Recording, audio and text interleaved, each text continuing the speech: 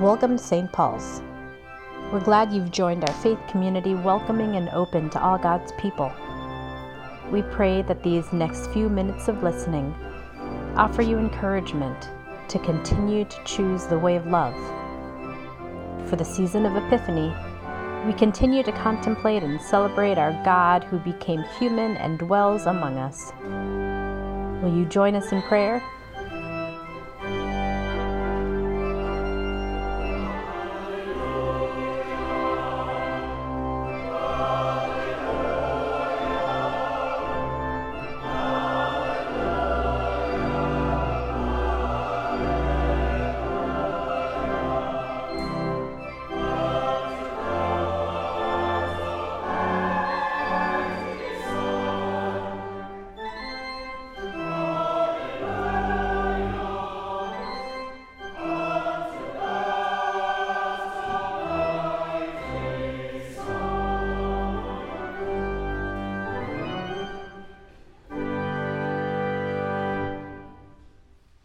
So, two things that I want you to remember.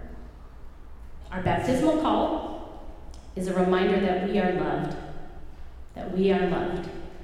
and that we should listen to Jesus. Because, it could be about us and God, but Jesus brings us to our community. We are transfigured because we are now seeing ourselves in a community that may need help or support, or love, or healing. And then two, when you're asked to do something, get up from that mountaintop or from the floor when you're overwhelmed or something. Get up and do not be afraid. So I wear these beads because my daughter, who's almost 2, caught these the other day when we were in New Orleans. She didn't have to show anything to get beads, by the way. But in New Orleans, parades roll about 3 weeks before Fat Tuesday. So tons of people spend their money on getting beads and other throws or things that they throw from their floats. This one I like because the 3 colors mean something, and I'd like us to reflect on it. So if it works for you, great, and if it doesn't, don't use it. But the 3 colors are purple, gold, and green. Green stands for faith, gold stands for power, and the purple stands for justice.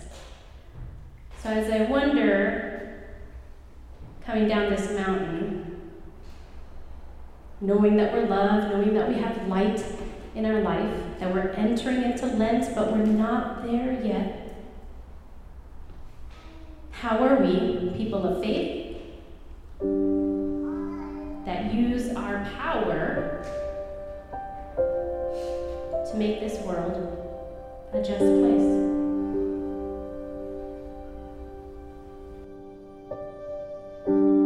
Let us take a moment now to reflect on Jocelyn's words. How do her words resonate with you this week? Do you live in a way that reminds you that you are loved?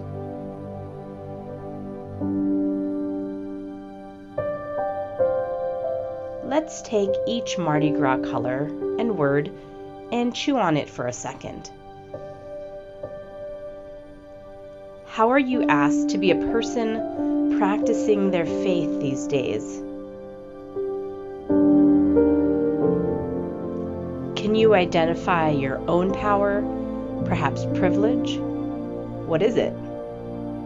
How could you use this power to benefit others? What is the community God invites you to co-create with God's self and with Jesus? How can you act justly now to bring about this transfigured community?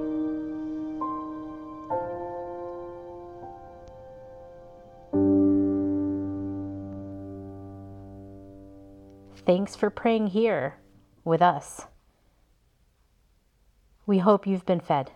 For more invitations to deepen your practice of faith in God, yourself, and others, visit us online at stpaulsburlingame.org or participate in Sunday worship with us.